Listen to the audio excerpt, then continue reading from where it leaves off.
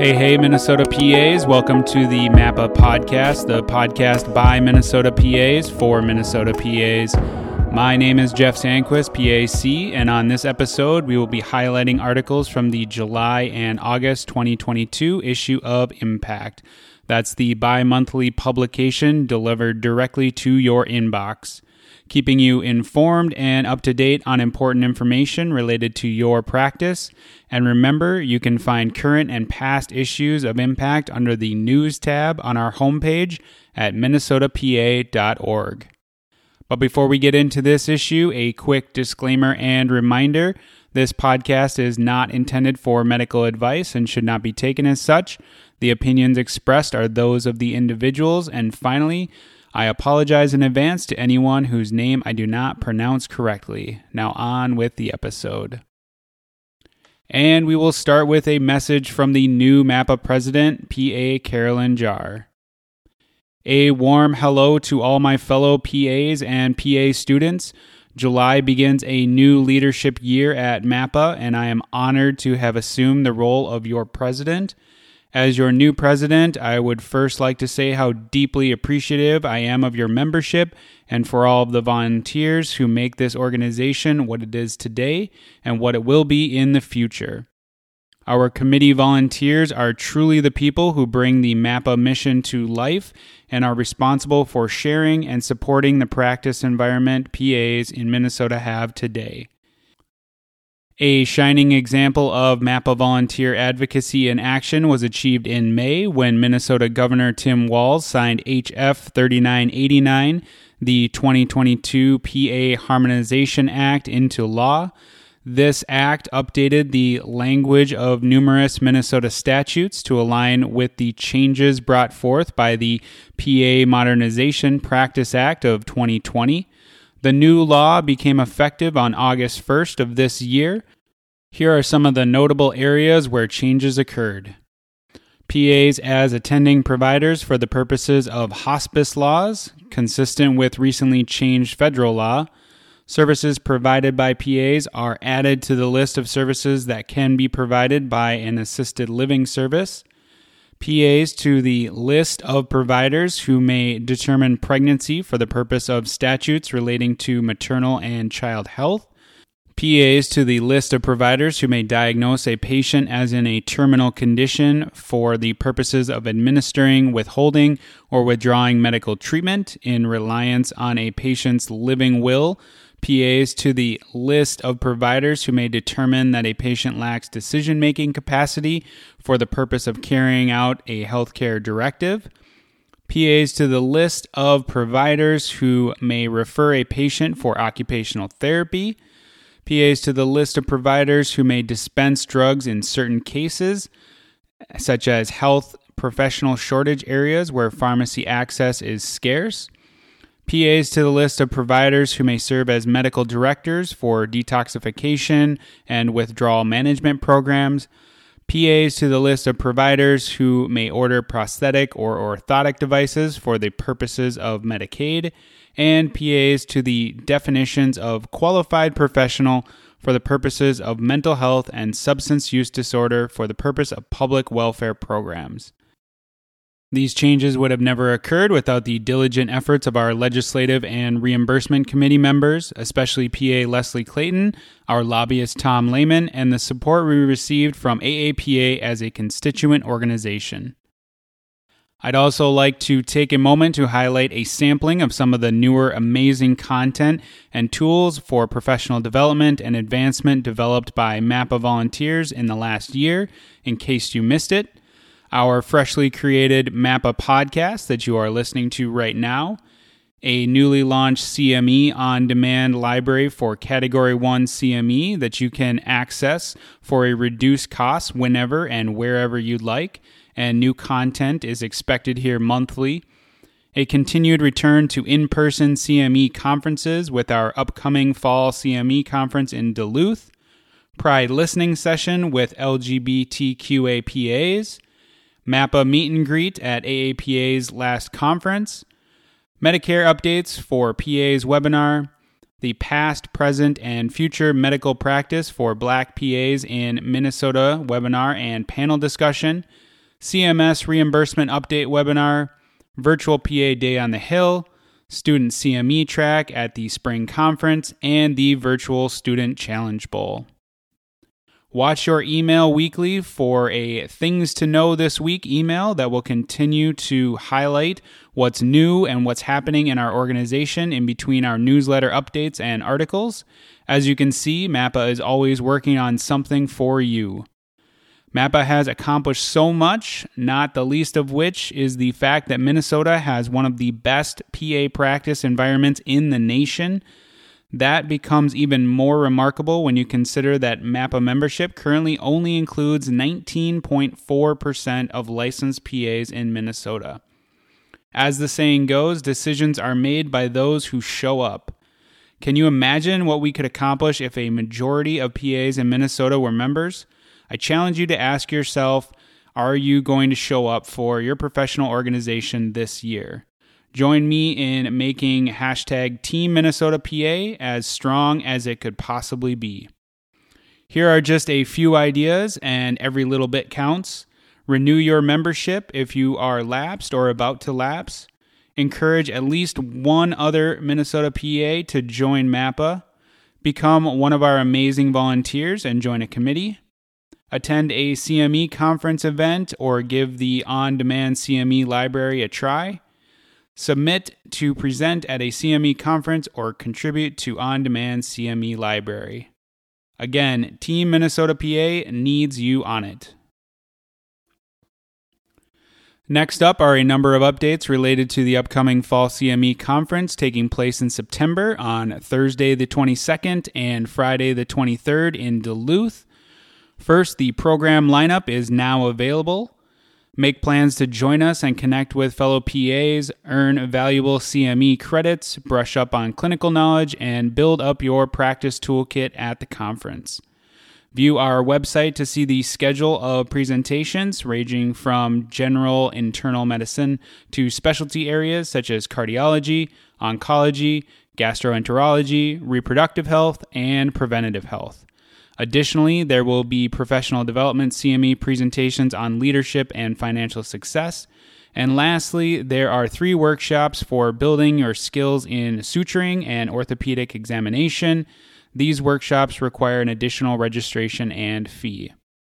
The program is not yet approved for CME credit. However, conference organizers plan to apply for 17 AAPA Category 1 CME credits from the AAPA review panel, and the total number of approved credits is yet to be determined. And if you're attending the Fall CME, join MAPA on Thursday for a night of networking at the Rathskeller. This will be a great opportunity to connect with colleagues after a first night of the conference. Light hors d'oeuvres will be provided and drinks will be available for purchase. All conference attendees are welcome to attend, and you can follow on Facebook for updates on this event. And regardless if you're attending the Fall CME, check out this year's featured charity, which is Lifehouse Duluth, a charity that provides a place of acceptance, safety, and belonging where youth can reclaim a positive, healthy, and hopeful future.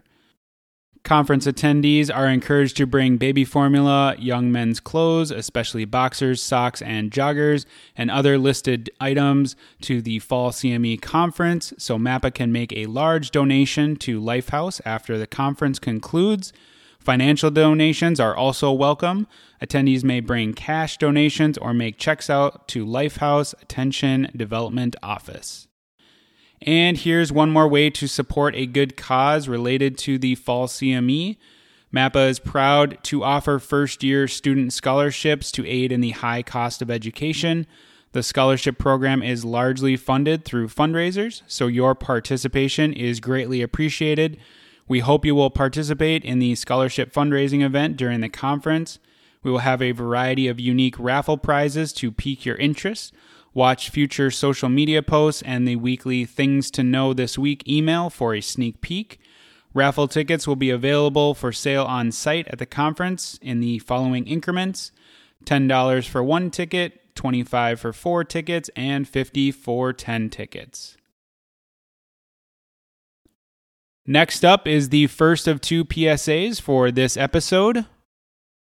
Know the ABCs of viral hepatitis. Hepatitis is the inflammation of the liver. When the liver is inflamed or damaged, its function and your health can be affected. Hepatitis A is acute and very contagious and is spread when someone ingests the virus through close contact with an infected person or through eating contaminated food or drink. Symptoms include fatigue, nausea, stomach pain, and jaundice. Hepatitis B is both acute and chronic and is spread via body fluids and rarely in food sources. For some, it can be a long-term chronic infection that leads to serious and life-threatening health issues like cirrhosis or liver cancer. The best way to prevent both hepatitis A and B is to get vaccinated. Hepatitis C infections come from sharing body fluids or sharing needles or other items used to prepare and inject drugs. When symptoms of hepatitis C appear, they are often a sign of advanced liver disease. There is no vaccine for hepatitis C, but it is now easily cured once identified. Learn more about hepatitis from your healthcare provider and from the Minnesota Academy of PAs at minnesotaPA.org. And here is some additional information on this topic from PA Conrad Ross, who practices at Essentia Health in Duluth and has worked for 22 years in gastroenterology with a subspecialty in the field of hepatology. Additionally, he serves in the Minnesota National Guard as colonel and the first PA state surgeon for the Minnesota Army National Guard. Hepatitis is, of course, inflammation of the liver. It is important to remember that it is often tied together in ours as well as our patients' minds as meaning infectious or contagious, but in many cases it's neither. Hepatitis is often discovered in asymptomatic individuals undergoing screening and general medical exams, but also during the evaluation of individuals with risk factors. We need to recall that liver enzymes including ALT, AST, bilirubin, ALK-Phos, and GGT are not an assessment of how the liver is functioning, but more of a picture into what is happening in and outside of the liver. It is important to note that the magnitude of elevation does not indicate the severity of the disease, and persistent elevation or intermittent elevation, regardless of the magnitude, warrants further evaluation. We often will draw a hepatic function test or complete metabolic panels and discover that the transaminases, ALT or AST, are elevated. This is a hepatocellular pattern of hepatitis. Importantly, these elevations mean that the liver cells, aka Kupffer cells, are irritated by something, and our job is to discover why so we can help prevent the possible development of scarring, aka fibrosis, which can turn into cirrhosis if untreated. ALT is specific to the liver, while AST is not and can be elevated by muscle injuries such as rhabdomyolysis or coronary muscle tissue injury in a myocardial infarction or even intestinal causes. ALT and AST can indeed be elevated from viral hepatitis, such as Hep A, Hep B, and Hep C, predominantly in the U.S., but also from hereditary causes and metabolic causes. Elevation of transaminases can be classified into mild, less than 120, moderate, 120 to 800, and severe, greater than 800, which is helpful in establishing a differential diagnosis. Mild hepatitis is often non-alcoholic fatty liver disease, aka NAFLD, non-alcoholic steatohepatitis, aka NASH, or chronic viral hepatitis, including Hep C and chronic Hep B.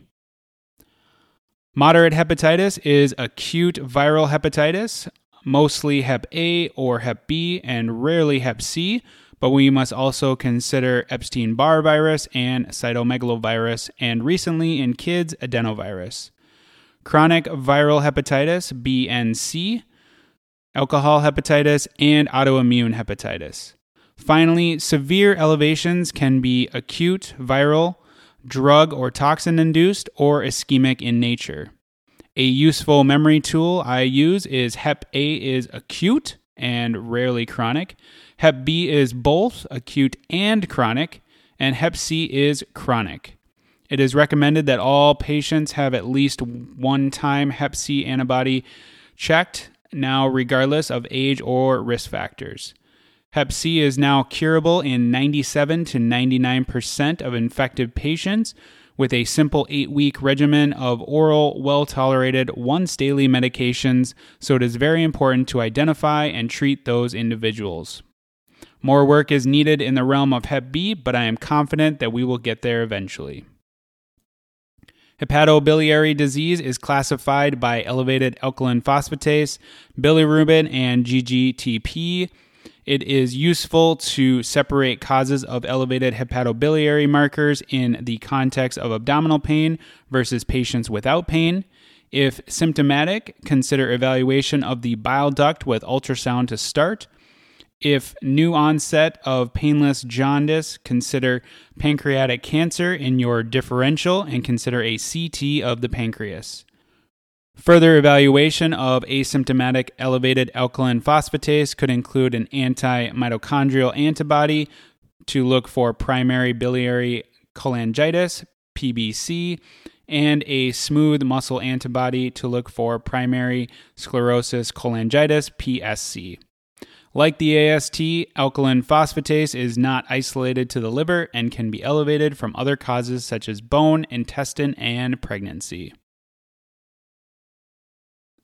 Now for a number of member highlights. PA Peter Lindblom has accepted an invitation by the Society of Critical Care Medicine, aka SCCM, to serve as a panel member on guidelines to address the use of ultrasound for adult critically ill and injured patients. Focused update. This group is composed of national and international critical care ultrasound leader clinicians and is tasked with building upon the previously published ultrasound guidelines. This focused update will be based upon a review of the current literature using the grading of recommendations, assessment, development, and evaluation process using a designated guide methodologist. The estimated 18-month panel's work will culminate with the publication of the updated focused guidelines. PA Lindblom has been a member of SCCM for nearly 2 decades and has served SCCM in various capacity over that time. PA Lindblom currently practices in trauma and surgical critical care at North Memorial Health. He has obtained his Registered Diagnostic Medical Sonographers, RDMS, certificate and has been using ultrasound in his clinical practice and teaching it to other clinicians for over a decade. Now for a few distinguished fellows. Congratulations to PAs Vanessa Bester and Terrence Panvica on becoming AAPA Distinguished Fellows. The Distinguished Fellow program recognizes PAs for exceptional contribution to the profession. Applicants must demonstrate evidence of achievements in at least 3 of these areas: distinguished in medical practice, education, research or healthcare management, leadership in medicine and healthcare, professional involvement, commitment to lifelong learning, and community service. And before we move on from member highlights, a quick reminder that MAPA membership has its benefits. The membership committee is working hard on obtaining exclusive discounts for MAPA members. So far, we have secured exclusive discounts for Roche Review, Exam Master, and Stat Pearls, and we're working on more, so stay tuned. To access the discount code, sign in on the website, and under the Membership tab, look for the link labeled Members Only Benefits. Up next is the other public service announcement for this episode.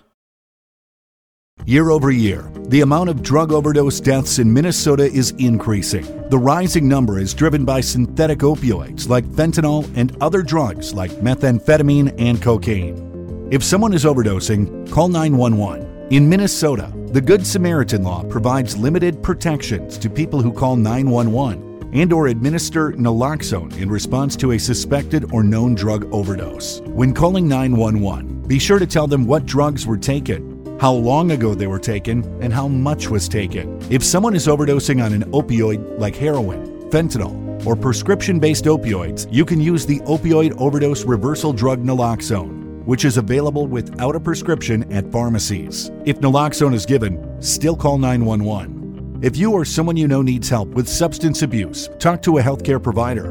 Learn more about what to do in case of a drug overdose from the Minnesota Academy of PAs at minnesotapa.org. And here is some additional information on this topic from PA Kate Larson, who is an assistant professor at St. Catherine's University PA program and works for mHealth Fairview in internal medicine. She volunteers as a preceptor at the St. Mary's Medical and Rehabilitative Therapies Clinic on the St. Kate's campus. She is also the MAPA faculty representative for the St. Kate's program. International Overdose Awareness Day on August 31st aims to raise awareness of overdose, reduce the stigma of drug-related deaths, and acknowledge the grief of family and friends who have lost loved ones due to overdose. Addiction and overdose are public health crises both in the U.S. and globally. The majority of overdose deaths involve opioids, with a significant increase in synthetic opioid overdose from fentanyl. In the state of Minnesota, there was a 35% increase in the number of overdose deaths involving opioids over the one-year period from 2020 to 2021. Preliminary data reported 685 opioid overdose deaths in 2020 and 924 deaths in 2021. The Minnesota Department of Health found that the synthetic opioid fentanyl was involved in 90% of deaths involving opioids. Statewide, there have also been substantial increases in the number of overdose deaths involving methamphetamine and cocaine, which may be laced with fentanyl. Signs of an opioid overdose include shallow or stopped breathing, unusual snoring or gurgling sounds, no response to stimuli, blue or gray lips and fingertips. Naloxone, aka Narcan, can be administered intranasally or via injection to rapidly reverse an opioid overdose. Those at risk for an opioid overdose should carry naloxone. Community-based organizations provide free naloxone training and kits. So what can PAs do? Important aspects of reducing overdose deaths include screening for substance use disorders, following opioid prescribing guidelines, providing referrals for addiction treatment when needed, prescribing naloxone and education, and prescribing buprenorphine. The most recent practice guidelines allow PAs and other prescribers to prescribe buprenorphine for treatment of opioid use disorder for up to 30 patients without a formal X-waiver training. To treat more than 30 patients with buprenorphine, PAs must complete 24 hours of training. If you or someone you know is experiencing substance use and or mental health disorders, call the SAM-HSA National Health Line at 1-800-662-HELP, which is 4357. Now for an important statement from MAPA related to a current national event. The Minnesota Academy of PAs has significant concerns about the negative impact of the Supreme Court decision of Dobbs versus Jackson Women's Health Organization upon the reproductive health care rights of our patients and the patient-PA relationship. We stand with AAPA on this issue and the statement issued on June 24th in response. We believe strongly in the importance of the patient-provider relationship and that this relationship functions most effectively when patients are presented with all the relevant and necessary information to make shared decisions in their care. AAPA adamantly opposes any external interference in the ability to deliver appropriate and necessary medical care. AAPA will continue to advocate on behalf of patients to uphold the privacy of the patient-provider relationship and to ensure patients have access to services and information they need. AAPA's position on reproductive health and access to care for all patients is grounded in the principle articulated in our guidelines for ethical conduct for the PA profession. Patients have a right to access the full range of reproductive healthcare services, including fertility treatments, contraception, sterilization, and abortion. PAs have an ethical obligation to provide balanced and unbiased clinical information about reproductive health care. When the PA's personal values conflict with providing full disclosure or providing certain services such as sterilization or abortion, the PA needs not become involved in that aspect of the patient's care. By referring the patient to a qualified provider who is willing to discuss and facilitate all treatment options, the PA fulfills their ethical obligation to ensure the patient's access to all legal options. And last but certainly not least are the PA program updates. And this issue, we have one update from one of the 5 Minnesota PA programs. Congrats to the PA program at Mayo Clinic School of Health Sciences in Rochester as they celebrated and graduated their inaugural class last month, and here is to many more. Now, as we close this issue of Impact, a few last reminders. If you would like to get involved with the production of the Impact newsletter and or this podcast, please email us at info@minnesotapa.org, and we will be happy to talk with you more about your ideas and opportunities to get involved. And on that note, that's it for this episode of the MAPA podcast. We encourage you to subscribe in the player of your choice. And while you're there, we'd appreciate a 5-star rating and review if you would be so kind. Share this with your PA friends and colleagues. Explore the website at minnesotapa.org. Like us on Facebook, follow us on Instagram and Twitter at MNAcadPA. Choose whatever works best for you to stay up to date and in the know with MAPA and PA practice. And until next time, remember to take care of yourself so you can take care of your patients.